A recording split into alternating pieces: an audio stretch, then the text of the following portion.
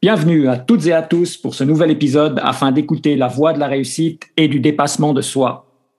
Aujourd'hui, programme exceptionnel car j'ai la chance d'avoir été choisi par Noam Yaron, ce jeune Morgien de 24 ans qui s'apprête à relever un défi exceptionnel, celui de traverser le lac Léman à la nage, et excusez du peu car cela va se faire en longueur. 75 km de défi qu'il souhaite accomplir en moins de 24 heures en faveur de la préservation des eaux. À l'occasion de cette Odyssée du Léman, nous allons réaliser une série de podcasts pour couvrir la préparation d'un tel challenge. Pour ce faire, nous aurons l'occasion de discuter de sa préparation physique, mentale, sa nutrition et de l'association pour la sauvegarde du Léman, pour laquelle Noam réalise ce défi d'envergure. Sans plus attendre, il est l'heure de plonger dans l'envers du décor de l'Odyssée du Léman. En plus, j'ai l'immense plaisir de recevoir dans cette émission non pas un, mais deux invités. Roberto et Noam, bienvenue dans cette émission. Bonjour. Bonjour. Alors, quand on a préparé cette émission, vous m'avez mis l'eau à la bouche, donc je suis en plein appétit. Alors, j'aimerais bien écouter Roberto et savoir comment est-ce qu'on aborde l'alimentation pour réaliser un tel défi. Merci. Alors, bonjour à tous, je m'appelle Roberto, je suis diététicien spécialisé dans le sport au Centre en Mouvement, où j'ai la chance d'accompagner justement Noam dans ce défi pour toute cette partie nutrition qui a besoin d'être préparée pour ce challenge. Donc voilà, on a commencé avec Noam le suivi nutritionnel depuis le début de l'année, où en fait, le but en fait était de rééquilibrer l'alimentation, de préparer justement qu'est-ce qu'il va manger pendant toute cette traversée. Et on a commencé tout ça au début janvier, où j'ai eu la chance de rencontrer d'abord Noam. Et alors, si je comprends bien, puisque quelqu'un qui fait la traversée du Léman, l'alimentation a changé, et puis maintenant, c'est coquillages et crustacés, c'est ça? Alors presque. Non. Alors depuis le départ, l'objectif, c'était déjà de voir si j'avais des carences particulières, des habitudes de consommation, des mauvaises habitudes. Enfin, le but, c'était de monitorer un petit peu tout ça. J'ai pu assez vite voir, et heureusement d'ailleurs, que je mangeais assez, on va dire, dans les bonnes quantités et puis des bonnes choses. Donc ça, c'était déjà un bon point de départ. Et puis après, s'en est suivi les différentes phases d'entraînement avec lesquelles les différentes phases de nutrition. On en a une grosse dans quelques jours, là, une grosse répétition générale de 12 heures de natation, qui va nous permettre aussi de tester énormément de choses, de qu'est-ce que je peux digérer, qu'est-ce que j'aime manger aussi à l'effort, et surtout qu'est-ce que je peux manger dans des temps de pause très très courts, puisque comme tu l'as dit Armand, l'objectif est de le faire en moins de 24 heures, donc chaque minute compte, donc tous ces paramètres finalement sont à prendre en compte pour l'alimentation. Donc, quand tu vas faire ta pause sur la Clément, si j'ai bien compris, au lieu de faire du crawl, tu vas nager sur le dos et le plateau repasse sur la poitrine, c'est ça? Alors, ce serait le rêve. Ce serait le rêve, mais non. L'idée, c'est de vraiment prendre à peu près 5 minutes de pause toutes les heures. C'est ce qu'on va tester dans cette répétition générale de 12 heures. Et de pouvoir tester autant ce qui est solide, ce qui est liquide, ce qui est mou. Enfin voilà, on teste plein de choses. Et l'idée, c'est de voir encore une fois ce que je supporte, ce que je suis capable d'avaler dans un temps très très court, et d'avaler un maximum de calories, parce que ça, c'est quelque chose qui est assez important de mentionner.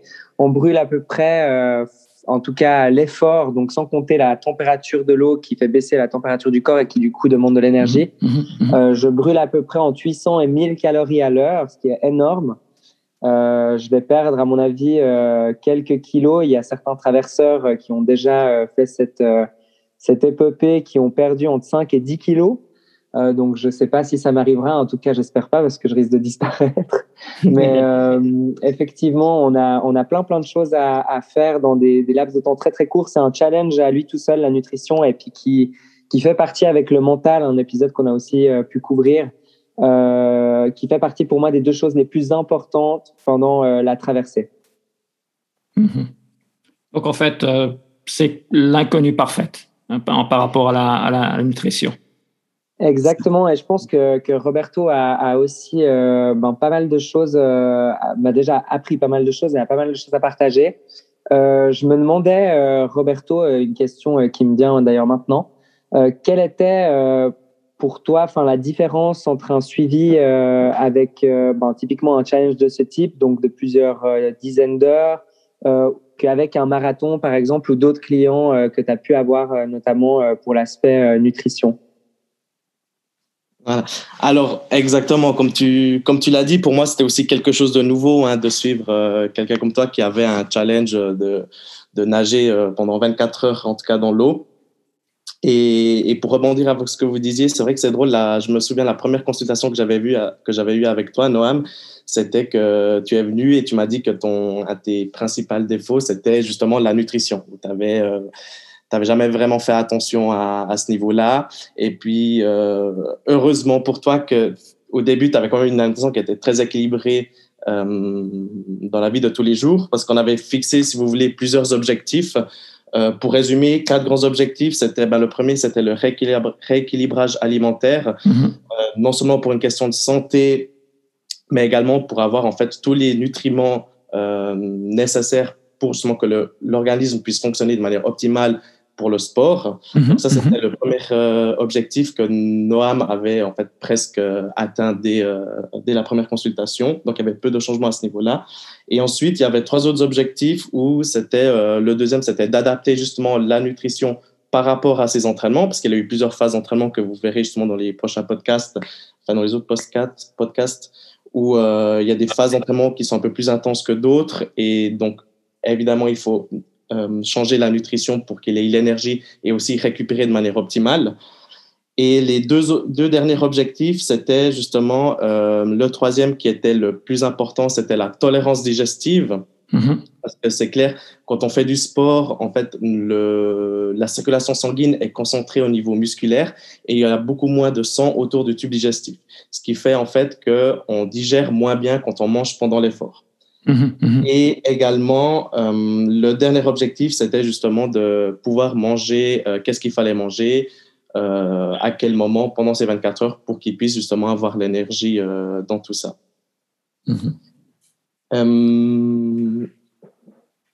Non, tu m'avais posé une question, hein, c'est juste. Oui, tout à fait. Alors, ce que je voulais, c'était justement savoir un peu quelle était la différence entre typiquement ce challenge, comme on l'a dit, d'avoir de la nutrition dans un temps très, très court, sur une période très, très longue. Et quelle est un peu la différence avec ce que tu as eu l'occasion de suivre? Donc, notamment, je prends l'exemple du marathon, mais ça peut être un ultra-trail ou même plus court. Quelle a été un peu la différence entre on va dire, tes clients habituels et ce défi un peu, on va dire, étrange, hors du commun? On peut dire ça. Alors, la première différence, c'est vu que tu nages pendant 24 heures, c'est une très, très longue durée. Et en fait, le corps n'a pas les ressources nécessaires pour que tu puisses nager de manière optimale pendant ces 24 heures. Quand on nage, mes autres clients nageurs, en général, c'est des petites distances et ils nagent rarement plus de 1 heure, 2 heures de temps. Et en 1 heure, 2 heures de temps, il n'est pas forcément nécessaire de manger pendant l'effort parce qu'on peut manger avec une bonne alimentation les jours avant, qu'on va aborder par la suite, c'est le carboloading, et puis aussi 1-2 heures avant de manger quelque chose qui est riche justement en sucre, permet en fait d'avoir assez d'énergie pour pouvoir nager l'heure ou les 2 heures d'effort. Par contre, quand c'est plus long que ça, pour être optimal, c'est nécessaire de manger pendant parce que le corps, en fait, il a des réserves de sucre qu'on appelle le glycogène, qui se trouve au niveau du muscle et puis aussi au niveau du foie. À partir de 2 heures de temps, tout dépend aussi de l'effort, mais à partir de 2 heures de temps, on n'en a plus. D'où l'utilité justement de manger des glucides pendant l'effort. Et si on compare avec, parce que la plupart, c'est vrai que mes clients sont plutôt des coureurs, la grande différence, c'est qu'en fait, pendant la course à pied, c'est vrai que la tolérance digestive est en général inférieure. Pourquoi? Parce que quand on court, il y a beaucoup plus de secousses en fait au niveau de l'estomac. Ce qui fait qu'en fait, ça diminue aussi la digestion. Dans la nage, comme on l'a vu avec toi, on a beaucoup entraîné ça, il y a plus de chances en fait de tolérer ces aliments-là. Par contre, le fait d'être en fait horizontal, ça va être aussi un frein à la digestion. Et également, vu que tu nages dans de l'eau froide, en tout cas, c'était le cas jusqu'actuellement, tu as en fait une diminution de la mastication. Ça veut dire qu'il y a certains aliments que tu auras de la peine à manger, surtout si c'est des aliments qui sont solides, comme par exemple des barres de céréales ou ce genre de choses.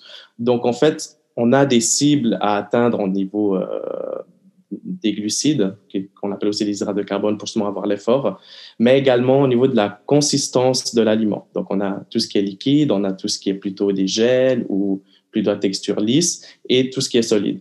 Et ce qu'on a vu en fait avec Noam, c'est pour ça qu'on a beaucoup travaillé là-dessus. À chaque fois qu'il allait nager, je lui demandais justement de tester un nouvel aliment. Et on a remarqué, je vais plutôt te poser la question en fait, dans ce que je t'ai proposé, qu'est-ce qui a bien passé et qu'est-ce qui n'a pas bien passé? Alors, c'est un sujet vaste. La première fois, donc, on a fait notre première, qu'on a appelée petite répétition, donc de 6 heures de nage dans le lac, où l'idée, c'était à nouveau donc d'essayer que ce soit la logistique du bateau, voilà, les temps de pause et surtout la nutrition. J'ai pu voir que j'avais pas mal de facilité pour tout ce qui était, on va dire, plutôt mou, donc qui était facile à avaler, pratiquement d'une bouchée sans forcément mâcher. Et au contraire, tout ce qui était un petit peu solide, même des barres de céréales qui sont un petit peu molles. On a des barres Cliff, par exemple, pour les connaisseurs, donc vraiment des barres assez épaisses et assez, qui restent quand même assez, on va dire, modulables, qui sont pas dures. J'ai eu quand même pas mal de peine entre la température de l'eau qui, à l'époque où on a fait cette répétition, était à 13 degrés la journée, à peu près à 10 la nuit. Donc, ça endort les muscles de la mâchoire, ce qui fait qu'ils sont beaucoup moins efficients. Et sans parler de l'effort, qui fait que voilà, le corps puise toutes ses réserves d'énergie. Et souvent, ça c'est quelque chose qui m'est arrivé même dans d'autres sports. On ressent pas forcément l'envie de manger, mais il faut absolument le faire pour les raisons évoquées, les réserves de glycogène aussi, et surtout de tout simplement pour pouvoir tenir en fait sur la durée. C'est impossible de ne pas manger, ça c'est clair. Après, ce qu'il faut réussir à faire, c'est trouver voilà les bons aliments. Pour moi, c'est clairement, en tout cas jusqu'à cette barrière de 6 heures de temps dans l'eau, c'est clairement les aliments mous qui sont les plus intéressants. Donc c'est tout ce qui est les pâtes de fruits, les sucres de raisin, de la poudre aussi de maltodextrine, d'isostar qu'on connaît assez bien. Qu'on mélange dans l'eau, donc que ce soit aussi des gels, ça dépend aussi lesquels. J'ai vu aussi que certains goûts me plaisaient pas. On a aussi pu remarquer que suivant on va dire la récurrence d'utilisation de certains goûts qui sont artificiels pour la plupart, peuvent très très mal passer. On peut très rapidement être écœuré, donc il faut avoir aussi des plans de secours pour éviter de se retrouver avec une cargaison de gel, je dis n'importe quoi, au goût Coca-Cola, et qu'au bout d'un moment, on peut tout simplement plus avaler ce goût parce que le corps peut tout simplement plus de ce goût. Donc voilà, on teste plein de choses. C'est vraiment assez important d'expérimenter. Je pense que c'est le mot d'ordre sur tout ça. Et puis jusqu'à maintenant, on s'en est assez bien sorti. On va faire cette deuxième répétition là avec moins d'aliments solides, donc pratiquement que des pâtes de fruits, des gels et des liquides avec des compléments comme la maltodextrine encore une fois ou l'isostar à l'intérieur. Et du coup, l'idée c'est d'avoir le maximum de sucre, le maximum aussi de calories finalement pour tout simplement mener à bien cette petite répétition et à terme cette traversée qui aura lieu du coup du 16 au 18 juillet 2021. Et Noam, est-ce que c'est important quand on veut tenir dans la durée de manger des macarons? Alors non, alors ça dépend. On peut pas manger n'importe quoi. Ça c'est aussi quelque chose que j'ai pu voir en tout cas à titre personnel. On serait tenté de dire, on va dire dans l'idéal collectif, se manger un McDo à chaque pause, ça pourrait être une idée. Alors pas du tout. Il y a vraiment plein de choses qui font que typiquement des fibres sont pas forcément recommandées. Je pense que Roberto pourra complémenter ma réponse, mais tout ce qui peut générer une difficulté à la digestion est pas du tout le bienvenu. Donc on cherche vraiment encore une fois des aliments simples, goûtus, même parfois sans goût, qui permettent très rapidement d'avoir une grande quantité de sucre dans un laps de temps très court. Et ça doit être pour la plupart du temps aussi des sucres rapides. Donc là, Roberto, si tu veux aussi rajouter, on va dire. Alors, c'est exactement juste ce que tu as dit. En fait, ce que des fois j'ai de la peine à faire passer comme message à certains athlètes, c'est qu'en fait, l'alimentation, vraiment pendant le sport, on s'éloigne vraiment des recommandations qu'on donne pour la vie de tous les jours. C'est-à-dire quand on parle de fruits et légumes, avoir des fibres, etc. C'est toutes des choses qu'en fait, on va éviter pendant l'effort. Pourquoi? Justement parce qu'on a justement cette digestion qui est diminuée et tout ce qui amène des fibres demande beaucoup plus de digestion. Donc, on va éviter. Et ce qu'on veut, on va vraiment fonctionner par priorité. Donc, ce qu'on a vraiment besoin pendant ces 24 heures, c'est de l'énergie et également de l'hydratation parce que le corps, au final, même s'il est dans l'eau, il se déshydrate parce que en faisant des mouvements, en fait, on va transpirer même si on ne le voit pas. Donc, on va perdre de l'eau. Donc, c'est important justement de boire suffisamment pour ne pas perdre non plus trop de poids. Avant, tu parlais de 5-10 kilos. Souvent, le poids qu'on perd pendant le sport, c'est justement lié à l'eau. Et 5-10 kilos, c'est énorme. Donc, le but, c'est vraiment de limiter cette perte de poids qu'on appelle la déshydratation. Et en termes d'énergie, on va justement, pour ce type de sport que le 1 va faire, à cette intensité, le corps va principalement utiliser les sucres, qu'on appelle les glucides, ou les hydrates de carbone, ou les lipides. Donc, les lipides, qu'on appelle les graisses, le corps en a suffisamment. Donc, il n'y a pas forcément besoin d'en amener pendant l'effort. Par contre, des glucides, vu que le glycogène, on n'en a plus après 2 heures de temps, il y a besoin d'en amener, mais d'une certaine façon, à ne pas donner tout d'un coup, parce que sinon, ça peut aussi, ça fait trop de volume en fait pour l'estomac, et également, ça peut provoquer en fait des pics de glycémie qui vont trop monter dans le sang. Et également, dans les longs efforts, on va aussi faire attention à donner assez d'électrolytes, parce qu'on en perd aussi à travers la transpiration, comme le sel, par exemple, et également un peu de protéines. Parce que quand c'est des efforts jusqu'à 6 à 8 heures, on n'a pas forcément besoin de protéines, mais pour tout ce qui se prolonge, on a quand même besoin d'un peu de protéines. Donc, en fait, à travers ces nutriments, on va regarder quels produits Noam peut prendre, et il y a besoin d'individualiser parce qu'il y a certains produits que Noam n'aimera pas, et si ça c'est problématique en fait. S'il y a un goût ou quelque chose que Noam n'aime pas manger, en fait ça va juste induire un stress supplémentaire alors qu'il en a déjà assez au niveau mental et puis aussi au niveau de le sport. Donc, comme tu l'as dit, il y a vraiment des produits qu'on va choisir spécifiquement, et il y a vraiment le mot d'ordre, c'est d'expérimenter et d'individualiser pour qu'en fait, le jour J, on ait le plan, qu'il sache exactement ce qu'il va manger à chaque heure pour qu'il ait en fait toute l'énergie nécessaire pour que tout se passe bien au niveau nutrition. J'ai une question, pure curiosité.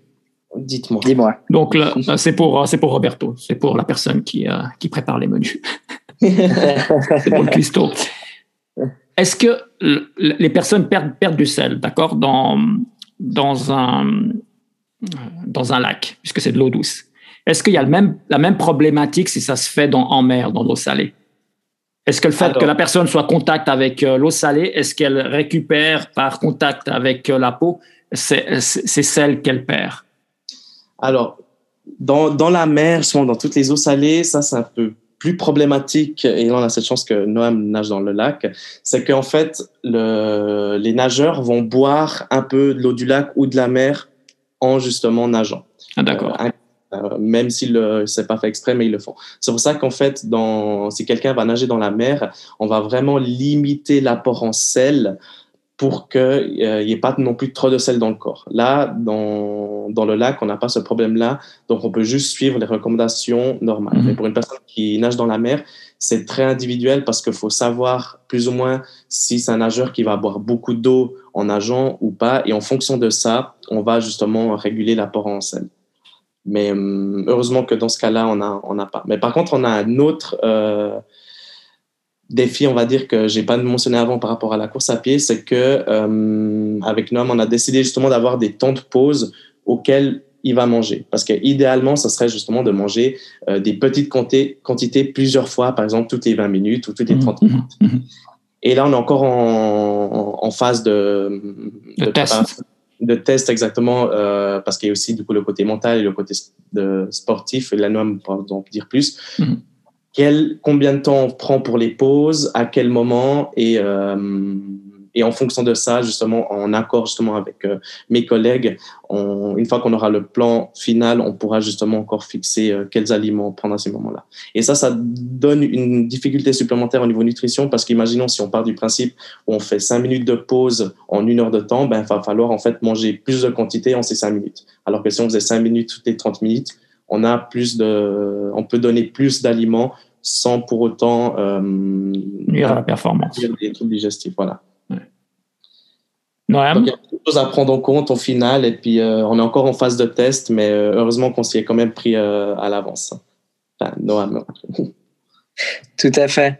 Alors oui, alors après pour tout ce qui est le testing, comme on le disait, c'est au cœur de notre préparation, de nos entraînements. C'est assez fou de se dire, en tout cas moi quand j'ai commencé à côtoyer Roberto, qu'on m'avait jamais, en fait, même en tant qu'ancien athlète d'élite, je nageais pratiquement 15 heures par semaine, sans compter les compétitions, qu'on nous a jamais en fait parlé de cet aspect-là. Et depuis que je fais attention un petit peu à ce que je mange, alors je suis pas non plus au régime, loin de là. Mais je fais attention à ce que je consomme, et c'est vrai que ça a changé pas mal de choses. On a testé l'arrêt de caféine par exemple, sous les recommandations aussi des spécialistes du sommeil du CHUV, pour aussi maximiser non seulement le sommeil le soir et l'endormissement, puisqu'on m'a recommandé de dormir 9 heures par nuit. C'est aussi un autre détail, mais qui fait partie de l'aventure, mais aussi tout simplement pour désensibiliser en fait les récepteurs à la caféine.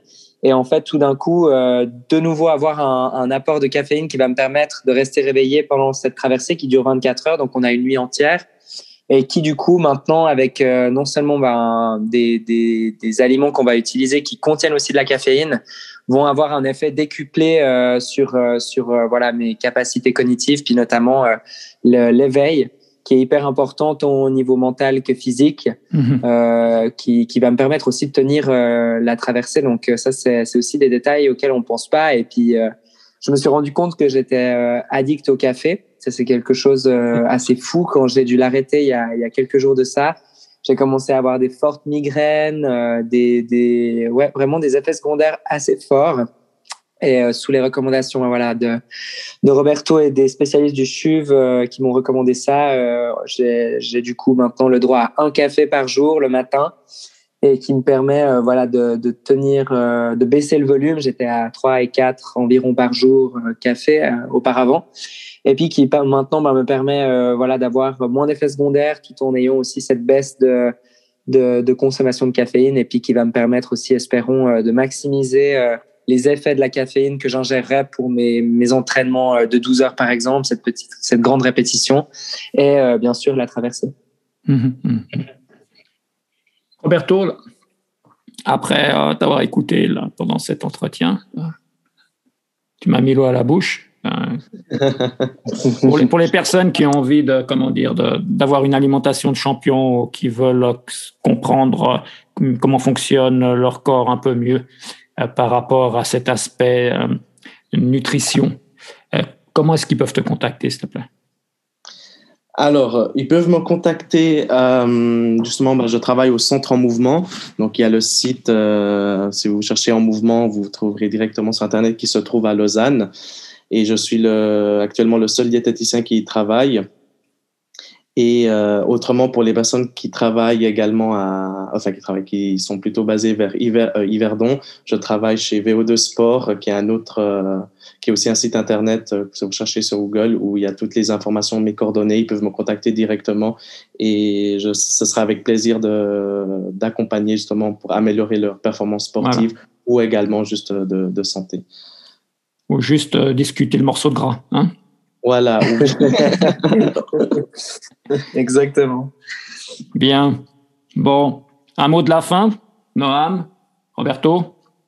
Alors, moi déjà, merci pour cet entretien. C'est toujours un plaisir de partager, en tout cas pour ma part, en tant que aussi ancien, pour le coup, dans la partie nutrition, ignorant complet, à avoir maintenant toutes les clés en main pour aller au mieux.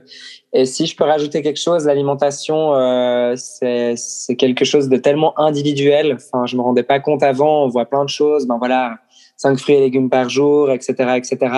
Mais en fait, chaque corps est différent et c'est vrai que je l'ai aussi compris à travers toute cette aventure, on va dire, de nutrition. Et c'est important d'être suivi par des professionnels quand on se lance dans des objectifs pareils.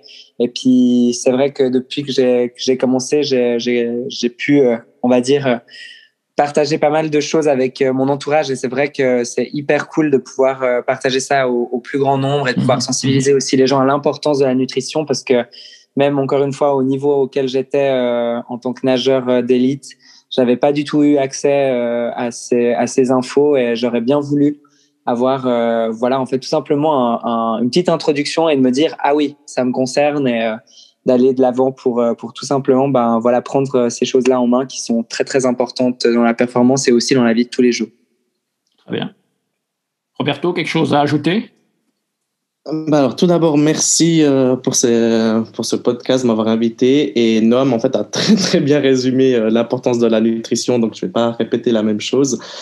Juste dire que, justement, si je devais résumer en 2 mots, pour justement tout ce qui est nutrition sportive, c'est vraiment d'individualiser, ne pas copier ce que font les autres, parce qu'on est tous différents, on pratique tous un sport différent, donc ce que font les collègues ou les amis ne correspond pas forcément pour nos propres besoins. Et la deuxième chose, c'est d'expérimenter. D'expérimenter, pourquoi? Parce qu'on a tous pour revenir en fait à l'individualisation, c'est qu'on a des goûts différents et des tolérances digestives qui sont différentes également. Donc, c'est important d'expérimenter et ne pas arriver au jour J de la compétition avec des choses qu'on n'a pas essayé par le passé, parce que des troubles digestifs peuvent mettre fin en fait à une performance. Même si on a fait une très bonne préparation physique, si la nutrition n'est pas au top, on n'optimisera pas la performance. Donc voilà. Très bien. Bien, écoutez, je vous remercie infiniment, et on souhaite que le courant soit du bon côté quand il fera cette traversée pour Noam, pas qu'il doive nager contre courant. Il sera prêt, Noam. Voilà. On espère. Un grand merci à vous deux. Je vous dis à bientôt. Merci à toi. Bientôt. À bientôt. Bye. Ciao. Bye, merci.